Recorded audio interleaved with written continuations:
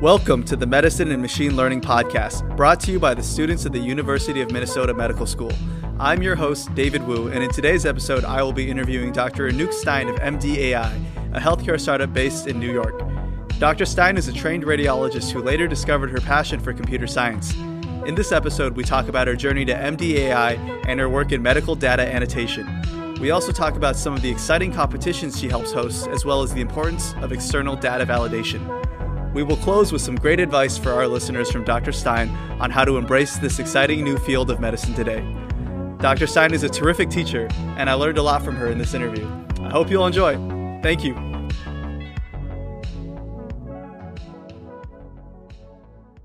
Hello, everyone, and welcome to the Medicine and Machine Learning Podcast. My guest today is Dr. Anouk Stein of MD.ai. And hi, Dr. Stein. Thank you for coming on to the show today. Hi, David. My pleasure. And I was wondering, could you tell us a bit about your path and how you eventually got involved in healthcare and AI? So I knew when I was in sixth grade that I wanted to be a doctor, but I also knew that I wanted to be on the machine part. And that actually didn't really exist when I wanted it. But because I was a sixth grader, I didn't realize that. So then eventually when I found radiology, I said, yes, machines, I like it. And I did that for a long time. And I felt like there were so many things that I did manually that a computer could do better. And it really frustrated me. And I thought, well, I need to help fix this. So I went back to school. I went to Columbia and I learned computer programming. After med school? What? After I had a baby and I decided to stay home and take care of it, but I also wanted to keep learning. So I went back and I did night school and I learned computer programming. Wow. And then I did some AI courses. But at the time, this was in the early 2000s, AI consisted of Lisp, which I don't even know if you know, it's a really old language. And then computer vision was like just straight up, kind of huff transformations and different, kind of the different filters that AI uses now, we manually put on and try to play with. So we would just kind of randomly put on filters, whereas AI will put on 64 all at once and then learn by itself. So it was kind of interesting to see that progression. I got involved with MDAI because I was looking through a course catalog in RSNA and I saw them and I saw that a friend of mine had started it and I reached out to him to see. I'm sorry? RSNA? RSNA is the Radiologic Society of North America. Oh, okay. Got it. It's the biggest gathering of radiologists. And they actually, every year, the AI curriculum is larger and larger. So it's a big gathering of radiologists in Chicago. And the first time they had AI was just a couple of booths. And eventually they had to move it to its own floor. Wow. We just watched it grow and grow every year. Yeah, so it's been really, really exciting. And so George Shee, who's a friend of mine, was involved in MDAI and I reached out to him and he hired me. So I've been there for about 3 years. Are you still practicing medicine today? I just work for MDAI. I just do cool. Medical AI now.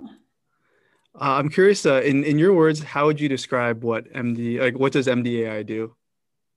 So we support people in their AI research. So we have a browser-based app that helps people do large annotation projects. So we were part of these big RSNA annotation projects for brain hemorrhage and pneumothorax and pneumonia. And then people annotated on our platform and they were able to do it in a blinded way and then do adjudication at the end. And then we also have a way to put models directly into the UI, like right on your browser, and then run the models in your browser. So that's what we're supporting kind of research efforts in AI. Oh, okay. I see. I'm curious, what got you interested in MDAI, versus a traditional working in clinic, or was it hard to make that decision? I actually did a course from the Stanford course on designing your life, right? I don't know if you've heard of it. On designing your life? Yeah. No, I and haven't. it's by two engineers from Apple. And it's the most popular course in Stanford, I believe, or at least one of the most popular ones. So they put out a book. So I did every exercise in that book. And it turned out the perfect job for me was at MDI after I went through the So it wasn't a hard I'm kind of curious now. I maybe I should take this course. They have some data because they're, at Stanford, they actually did some data on the students taking that course, and they made more money. Is this course like anyone can take it, or is it specifically for people interested in tech?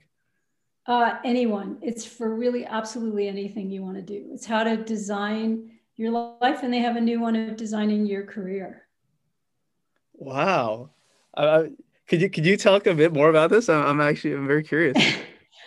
It has you kind of go through the things that you value, the things that you're good at. It sounds so simple when I describe it, but it's very, very powerful the way that they present it. And they have a lot of weight behind them because they are Stanford professors and they did work at really big tech firms. But they have you just explore crazy things. So I designed 3 jobs that really don't exist that were absolutely insane, very much like my exploration in 6th grade of wanting to be a doctor that only worked with machines when that didn't exist.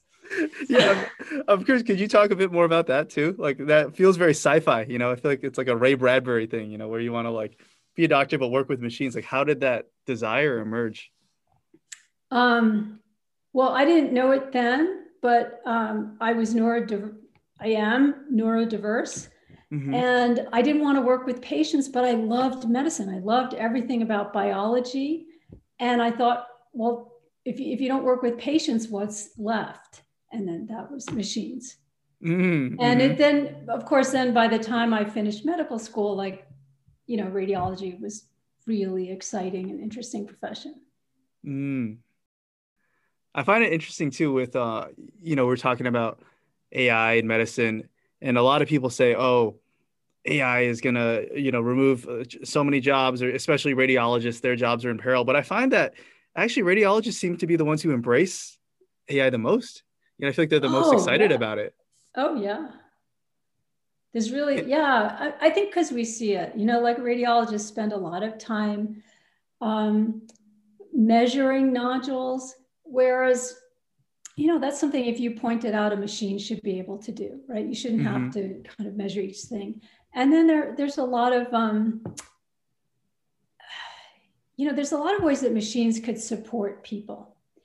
So there's an eye tracking technology where when they gave it to junior radiology residents, and they had them, they looked at where did they look and linger for a little bit longer? And then they circled those areas. And they found that the radiologists found some percentage of more nodules after looking at the areas that they themselves had spent more time looking at. Wait, could you say that finding one more time? So they would look at chest x-rays and decide if there was a nodule or not, right? And but they were wearing these cameras, right, for eye gauge, or that was on the monitor. And then when the AI looked at where was their gaze for more than a few microseconds and just circled those areas of where they had looked a little bit longer than usual. And then they gave it back to them and said, okay, now reassess it by looking at these areas. They found more nodules. That's so cool. So they had seen it and they discounted it. Wow. It's like their instinct. Yeah. And the other thing that AI can do, they have this big Google Retina project. And just for kicks, they decided to say, well, what else can we see from the retina? And they could tell sex, which you're not supposed to be able to tell. They could tell. I heard about that. Yeah. Kind of blood pressure, if it was in the high range or not. And they could tell the glucose level over time, right? Within a certain range. None of that a human can tell from a retina scan. Yeah. So this is how I imagine that AI can really support physicians and radiologists in the future. and not to replace us, because it's not going to replace us because there are just too many edge cases, right? Yeah. Yeah. So you need the humans there, but it can make us superhuman. It could turn us into X-Men and make us much better. Yeah, I feel like technology has been at the heart of medicine for so long. Like I think stethoscopes were invented in like the early 1800s, and actually, interestingly, when they were first invented, a lot of people were against it. They're like, "Oh, stethoscopes, this you should listen to the heart like with your ear or something." They're like, "This isn't human." This is like, really? We're introducing these kind of technology. These, they just said it was kind of artificial, or they kind of removed the human touch. But now it's like a central part of medicine. And, maybe perhaps with machine learning, it'll be like that too, where right now we think some people are a little uncomfortable with it, but I'm sure in the future, it'll be as routine as, I don't know, getting like an X-ray or an ultrasound, like just kind of having that AI augmentation or the assistance of AI. That's a great metaphor, a great way of looking at it. I mean, they say it's technology until it works, and then it's just has a specific name. So a microwave isn't technology. It works. So it's a microwave, right? Yeah. So once AI really works, it will have a very specific name that will be just like, triager, and any exam. Do you think we're there yet? Like a bleed in the head will go to the top of the list of things that radiologists need to read. Do you think we're there yet? Well, there are a lot of FDA approved algorithms already, and some in clinical use. Right now, there's some questions around next steps. So right now you have algorithms that will pick out studies that should go to the top of the list that are more urgent. What if different algorithms fight with each other for that right? Yeah. Who wins? So that's like the next level of questioning about it, which is really, so that's how you know that it's robust, if you're already asking that next level of questions. Yeah, I remember hearing that like Viz.ai, they recently came out with like the first Medicare approved like for stroke imaging or something, where like, if they saw like a clot, like it would send it to the top of the list kind of thing. Right. And so are you saying like are other people going to enter the market and kind of come up with like competitor algorithms? Well, you have a different algorithm looking at maybe carotid artery dissection, and it said, "Oh, I think I see one," so it moves that one to the top. And which one gets to the top? And every time you put one thing on the top, you're moving something else down. So then it's almost like you need a super algorithm to kind of decide, well, what's the real priority? Would that be the radiologist? Well, they don't know it until they see it, right? So if you have one is a stroke, one is a hemorrhage, one is a carotid artery dissection, and they're all vying for like spaces at the top of the list. Maybe so I'm making this up, but maybe there could be like an overall algorithm that says, well, in the order of like, how much do you suspect this is a problem? Okay, you think it's 100% a problem. Well, you go up, and this algorithm only thinks this problem is 40%, but then you have to weigh it against how clinically serious is that. Yeah, it's like a meta algorithm. A meta algorithm, exactly. Yeah, that's cool. Wow. This is a lot to think about.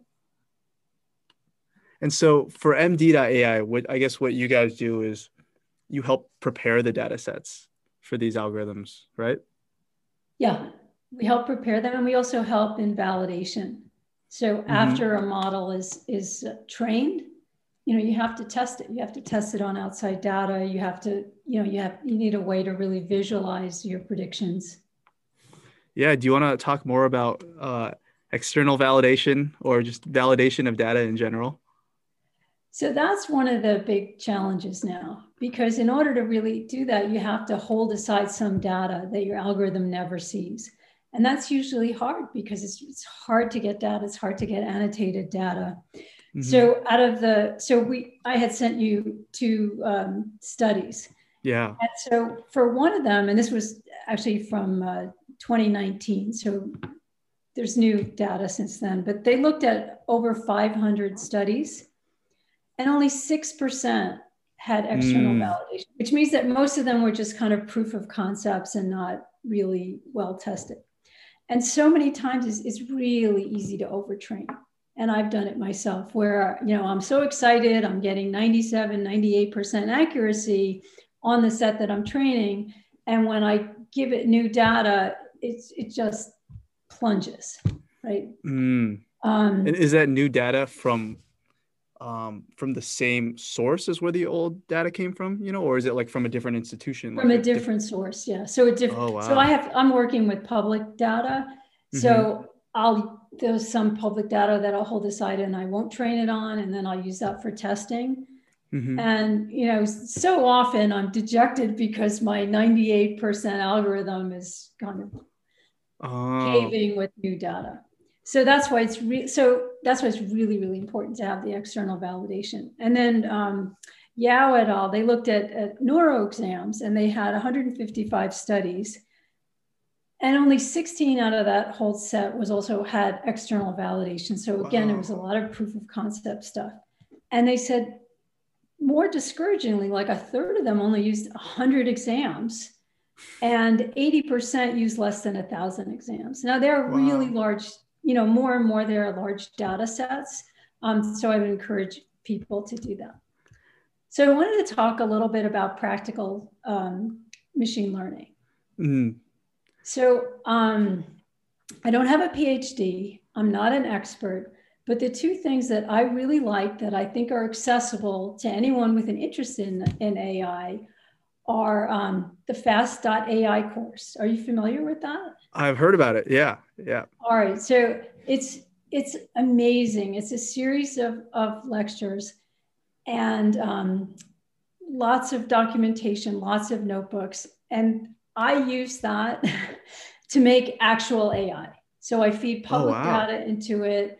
And it's so easy that, like without having a PhD, you can make like real algorithms. And the other thing that I love is Facebook Detectron.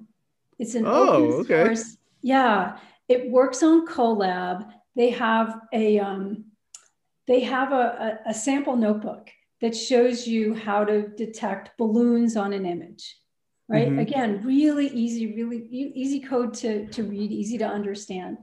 So I took that same exact notebook, and instead of feeding it in pictures of balloons, I fed it in pictures of CT scans with boxes around the kidney. So I exchanged balloons for kidneys. That's great. That's great. And there was a course at the recent RSNA using Detectron 2 in exactly that way.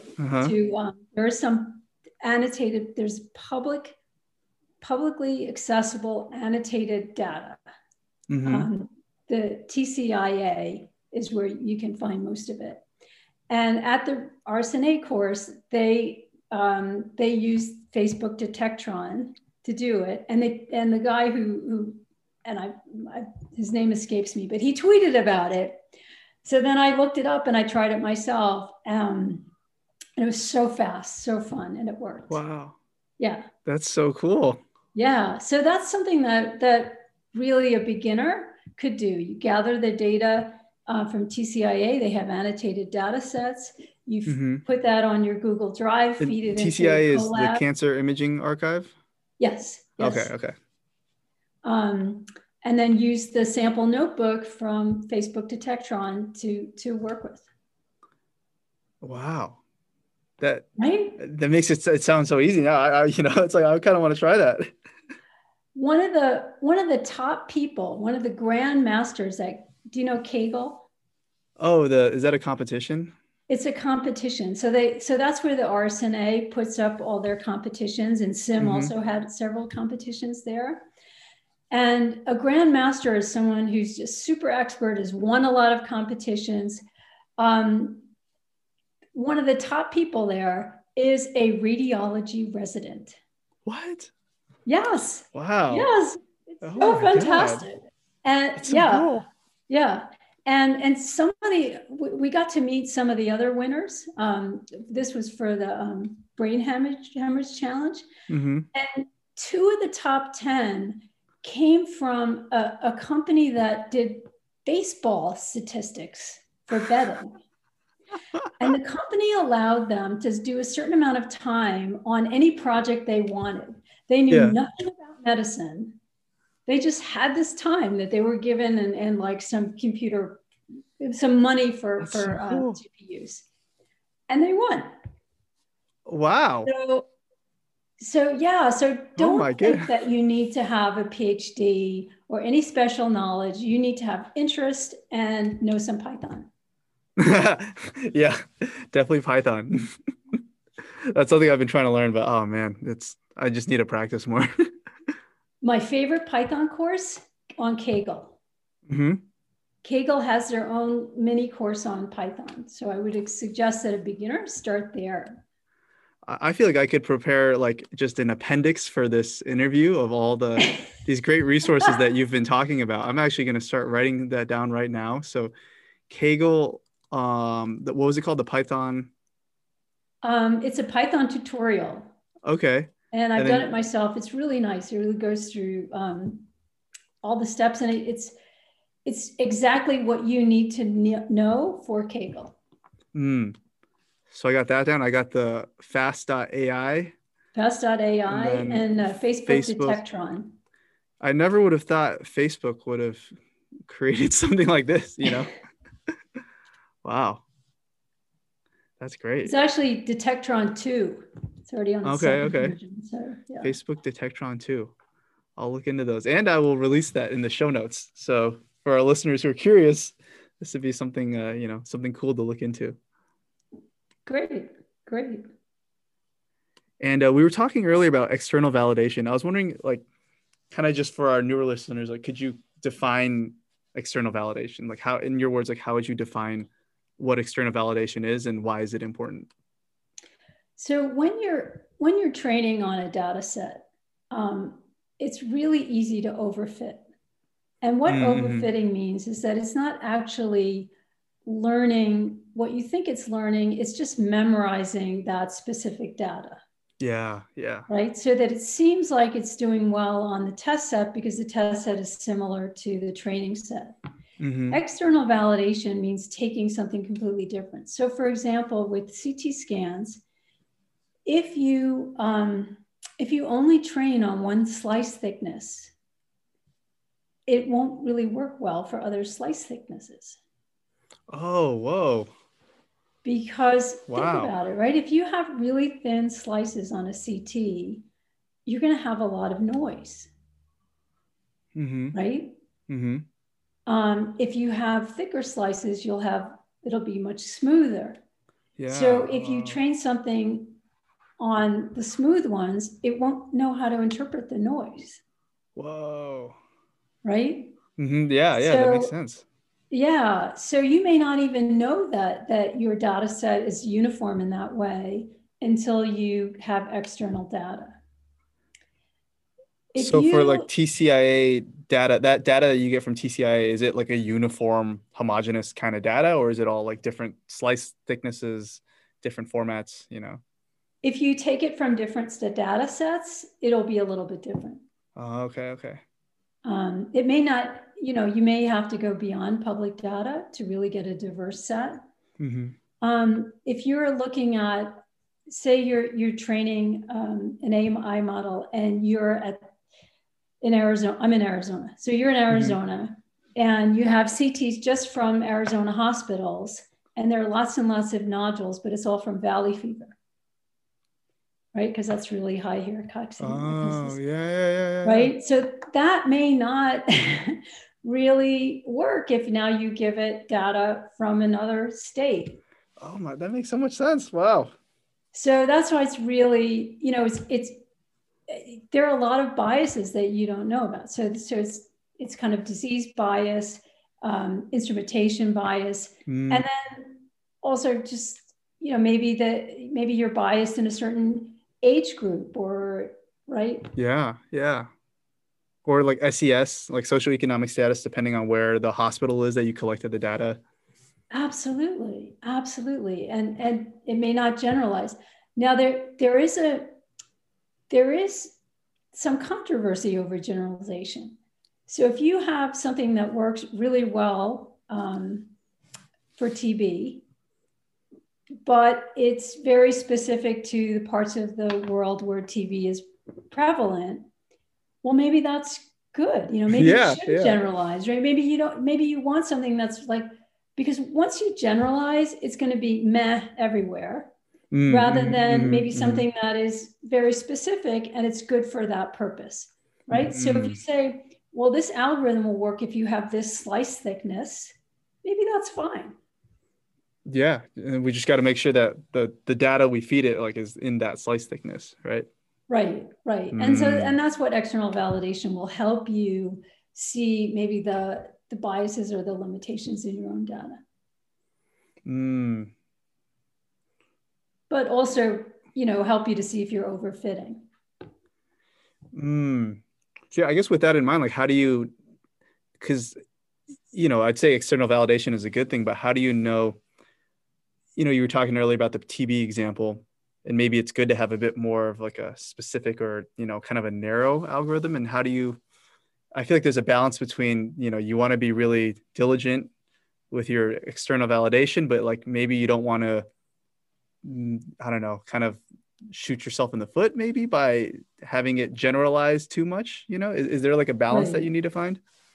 There is. And you can't really take every edge case into effect. Like if someone's had spinal surgery and they have metal in their spine, that's going to create so much noise and distortion. It might be hard for any algorithm. And you may just say, well, we can't read those with AI just yet, or we can't read those with my particular algorithm. But, you know, in the case of these studies where a third of them had less than 100 exams, if you then did it on external data, you'd really see that no matter how great, you know, a great percent accuracy you had, well, it's too small, Yeah. right, to be a legitimate algorithm. So that's what external data will do for you. Yeah. Like I feel like with those, you know, small data sets and where if you're not externally validating, it's just kind of like, oh, like here, I'm gonna like draw the box and I'm gonna check it. You know what I mean? It's like you're kind of like setting your own benchmarks, knowing like I don't know. It seems very insular. See, You know? that's it. Yeah. Yeah. And SIM now has an effort where they're letting people upload their models and then get reviews on them. What's SIM? SIM is a Society for Informatics in Medicine. Oh, okay. And they're actually it's kind of a competition now. It's going on until I think March 15th. So you can load your model and have it evaluated. I think they have a few external data sets, but you can have it evaluated by other experts. Oh, wow. And is it like for certain, you know, certain use cases, you know, like one model would be for, I don't know, like lung CTs, you know? Yeah, it's for medical models. And that's something going on right now. Oh, cool. Are you participating in it? We're hosting it, yeah. Oh, is we MDAI? Yeah, but Oh, it's cool. through Society for Informatics in Medicine. Yeah, that actually leads me to my next question. I was wondering, can you tell us about any cool projects or significant accomplishments from MDAI? Probably the coolest thing, well, besides what's going on now with SIM, are some of the big competitions that we've been involved in with SIM and with RSNA. And just to work with Kaggle was so amazing. There were teams from all over the world submitting algorithms, and the top 10 in each category were open, right? So that other people can use them and build on them. Wow. So that was really exciting. So does MDAI do any, do you guys code any algorithms of your own too, or? Well, we're really there to support other researchers, but, you know, for fun. We That's do awesome. some small things for fun. Wow. And I'm curious, like, what is the typical, like, are your clients or are your customers normally like large healthcare institutions or research labs? Yeah, there are large research labs from all over the world, and we have a bunch of big pharma companies. So like, will they come to you and be like, oh, we'd like to get this data annotated. Can you help us out with that? Or Usually they lease our platform and they have their own annotators. oh, okay, okay. Yeah, I should actually. One of my Very friends, specialized what they're doing. Yeah. Mhm. One of my friends actually just signed up to be an annotator for you guys. Dude, really? Oh, Yeah, that's wonderful. I think she's really enjoying it. Maybe this will be a little plug for MDAI annotators, but yeah, like I think she's getting paid 50 cents a liver to Yep. draw a box around a liver, and she says she likes to do it when she's like kind of done studying for the day, she's watching Netflix, she'll put on a show, and then she'll just kind of annotate livers while she's watching the show. And Oh, that's so funny. she says like, oh, if it means I could eat out a few more times a week, then I'm in. That's so funny. It gets hypnotic after a Yeah, while. and she says it's like a nice way for her to review her anatomy too. Oh, that's great. That's good Yeah, to hear. she's a first year med student, so. Oh, yeah. Yeah. Perfect. Terrific. So do you guys have like an army of annotators? We do. We have annotators on every continent except Antarctica. Whoa. Yeah. Oh my God. When are you guys going to expand to Antarctica? No, I'm just kidding. I'm just kidding. No, that's always the holdup. So is it like in the thousands, in the No, no, no, hundreds? no, Oh, no, okay. no. So do they come to you? Like, how do you guys have to advertise for annotators or Mostly it's people coming to us. medical students or anyone? A lot of radiologists come to Wow. us, radiology residents, and then some med students. Mm. So I went to downstate in Brooklyn, and I Mm-hmm. got a bunch of the students from downstate to annotate for us. Oh, cool. Yeah, Soon you'll have a bunch of University of Minnesota med students too. I like it. I like it.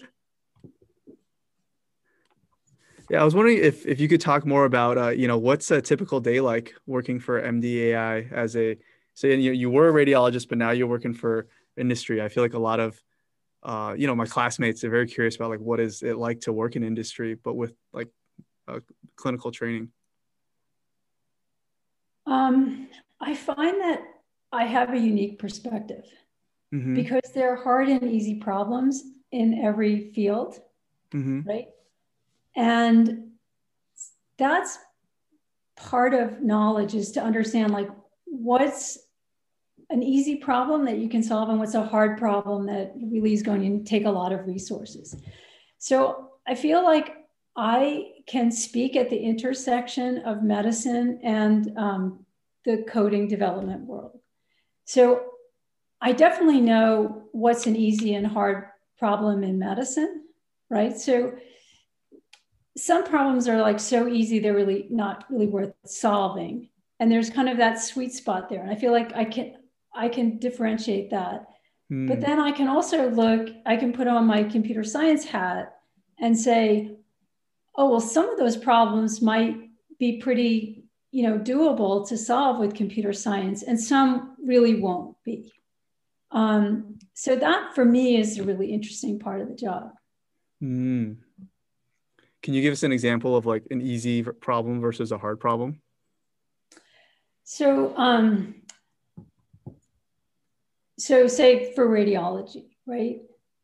An easy problem is to find nodules, right? And that's something you'd want them to find, right?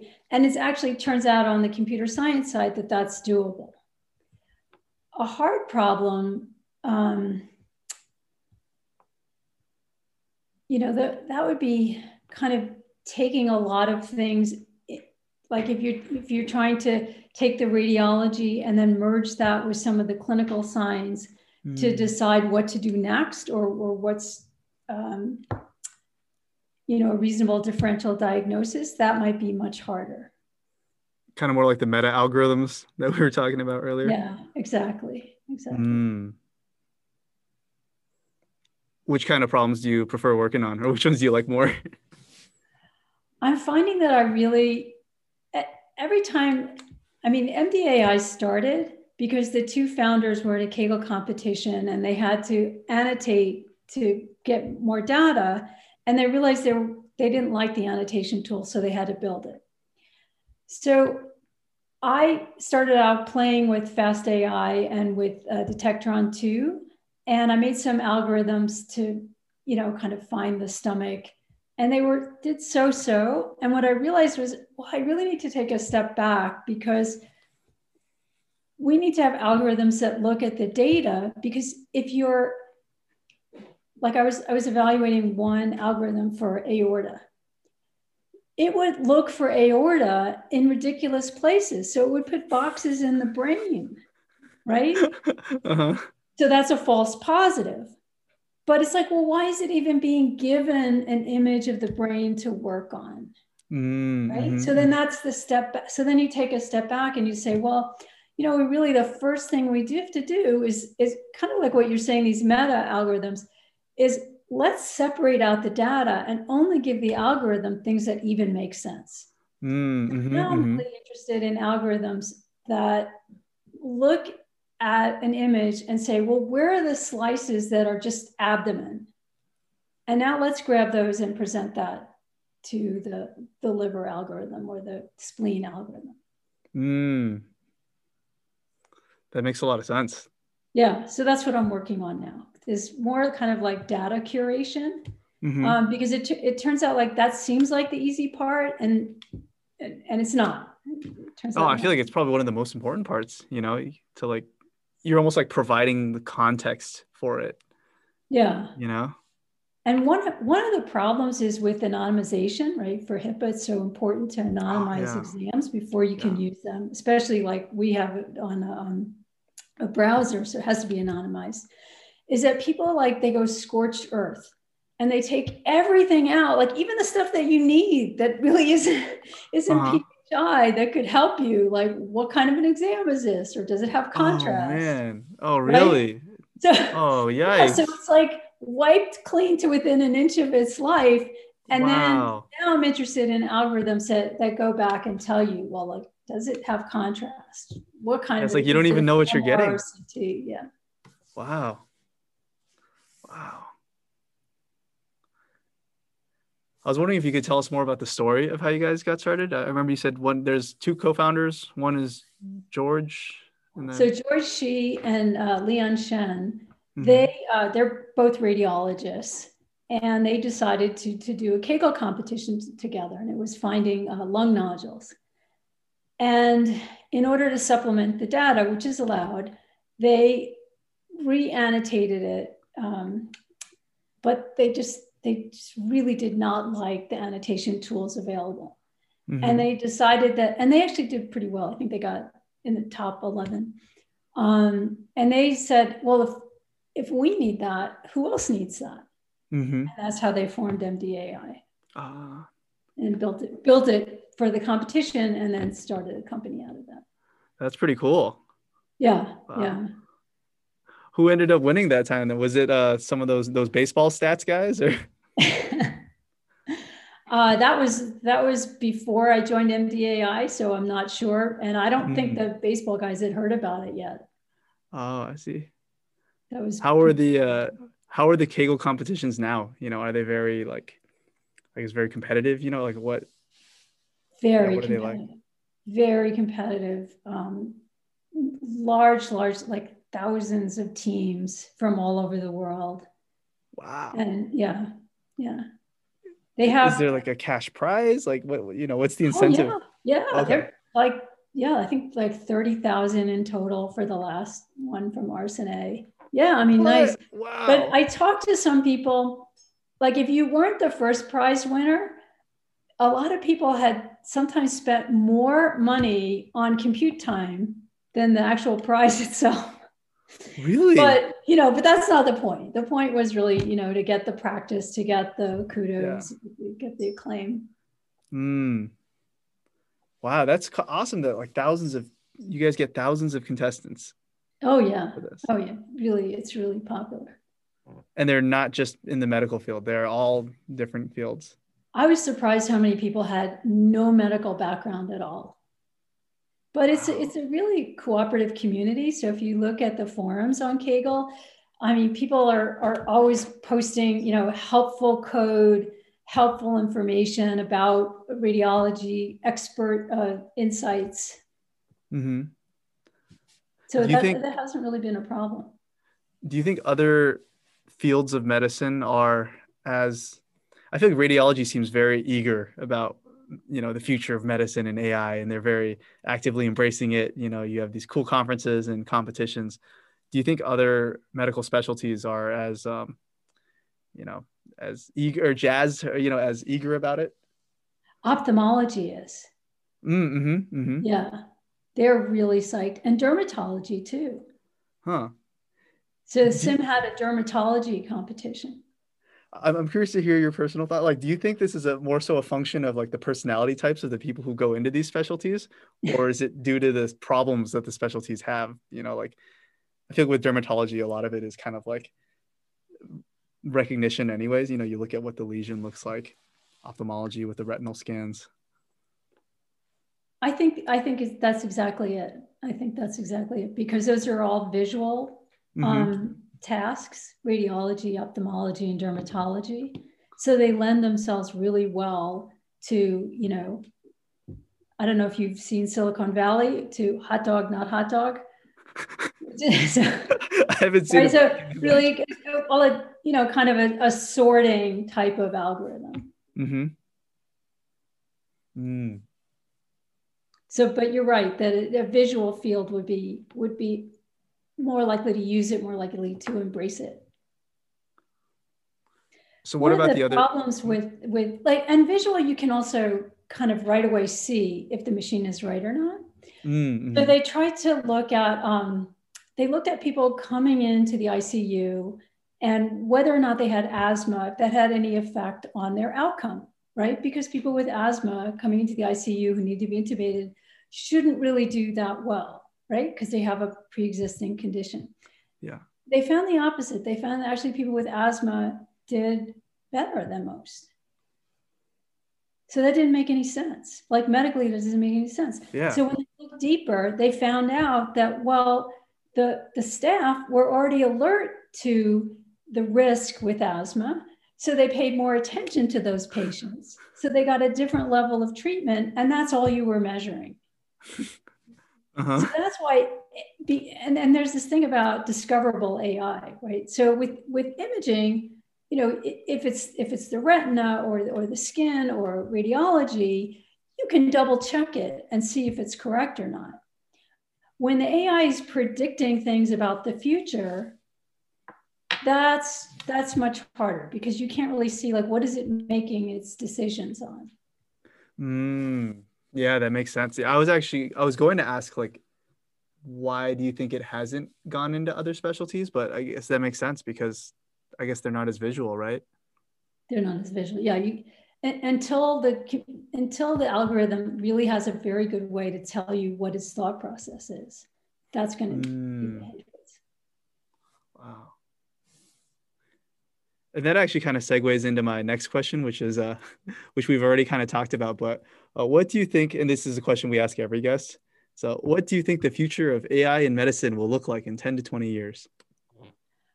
I think it's going to be so seamless you're not even going to notice it because it's going to be supporting radiologists. So it will be like a little nudge, like, oh, did you see that? Did you take a look at that? And it was also like they've done studies where people obviously don't do as well at the end of the day or when they're tired or on Friday afternoon. And so, say that Monday, kind of mid morning, would be your absolute peak performance, right? When you're Hmm. not sick, you're not tired, you're Yeah. right. So, it would all of a sudden, it would take you to your peak performance all the Hmm. time. Whoa. And that would be, right? That's the promise of AI. Yeah. It's like, don't replace me, make me the best of who I can be, Hmm. and maybe better, and maybe train me faster so that, with AI, maybe I can look at a nuclear medicine study without having to do, a mini fellowship. I can just start right away. Right? So that's the promise, is to make us better, to make us learn faster.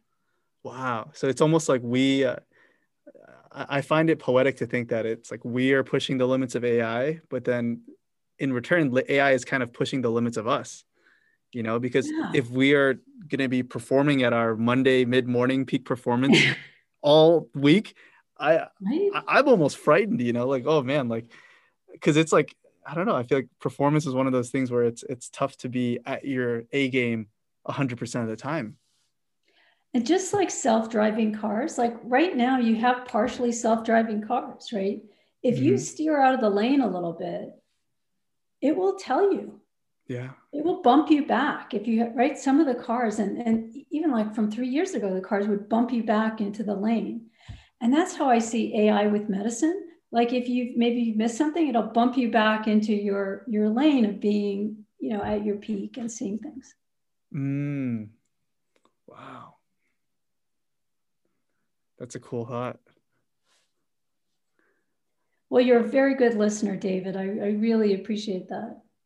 Oh, thanks. Insightful. This is another question that we ask all of our guests, and it's this one's a bit more fun. It's what advice would you give to yourself in your 20s?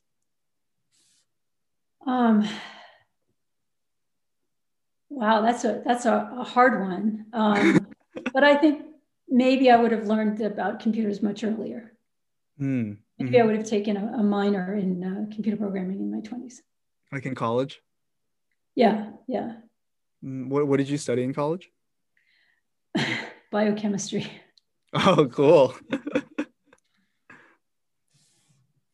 And finally, our last question is any advice for med students or early career physicians who are entering this rapidly changing field of AI in medicine?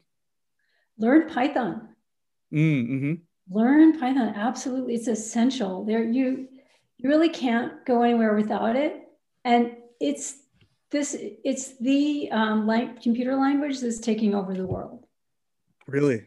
Yeah, schools are teaching it now as like the first language. It's really easy to learn. It's accessible. And they're even teaching it in business schools. Wow. Because Python kind of takes a spreadsheet and makes it really, really powerful. I was wondering, could you like talk more about that? Because, I've tried learning Python and I'm glad to hear that it's growing so fast. But I do know it's like a pretty old language, right? It is, but they've made a lot of modifications to it. One of the most interesting parts of Python, and the important part that you need for machine learning, is pandas. Is it P-N? P-N-D-A-S, like P-N-D-A-S. Panda bear. It creates data frames, and data frames are spreadsheets. And then with that, you can do almost any kind of data gathering, grouping, and aggregation that you need. So that I use that all day long, a lot of it. That would be the most important thing to learn in Python or pandas. I got to do that. I will check out the Kaggle Python tutorial, as well as Fast.ai, Facebook Detectron. A lot of things to look at. Great. And I feel like I learned a lot from you so much today. Thank you so much, Anouk, or Dr. Stein, David, I should say. I applaud your interest in AI and the dedication you've shown into making a podcast like this, in spite of your very busy schedule. Yeah, it's been tough. Definitely hard to balance this with school, but I feel like with every interview, every time I talk to someone new, it's like, oh, okay, this is why I'm doing it. It's because it's so fun meeting people like you who are in the industry and like doing something they're passionate about. And it's really cool, like learning from you, because I in med school, I feel like we learn from our lecturers who are very passionate about, teaching, but we don't really learn from doctors who've gone on to do other things, So thank you so much, Dr. Stein, for it's been my coming pleasure. onto the show. And any last words you want to say? No, you're doing it right. You're on the right path. Oh, thank you.